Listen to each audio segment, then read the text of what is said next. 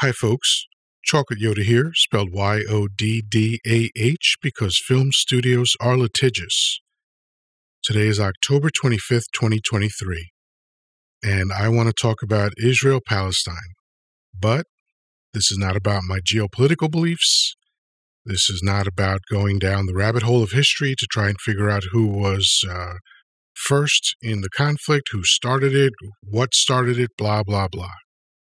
This is about this bizarre narrative that I've been seeing people engage in where they speak in absolutes and they are blatantly hypocritical.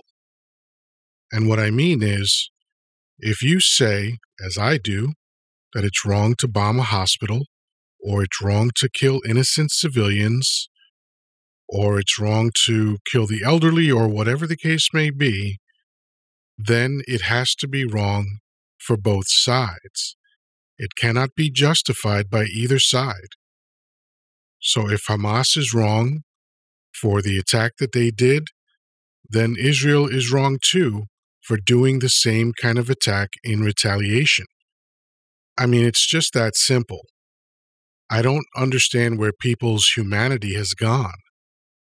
This is a situation where innocent non-combatants, including men, women, and children, and the elderly and the sick in hospitals, are being killed.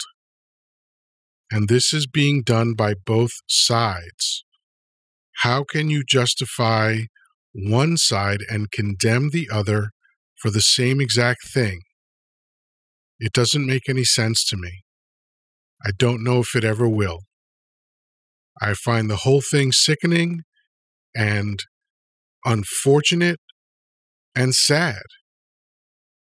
There are no winners. There are no losers. There are no good guys. There are no bad guys. There are greedy governments and greedy corporations making people hate each other for no reason, and innocent people die as a result. That's what's happening. So whatever side you think you're on, it doesn't matter. I don't have a side in this. I have no dog in this fight. But I care about people, and I don't want to see innocent people continuing to be hurt and killed for corporations and governments who don't care about them. So just food for thought. That's all I have to say. Peace, love, and granola. Talk to you soon.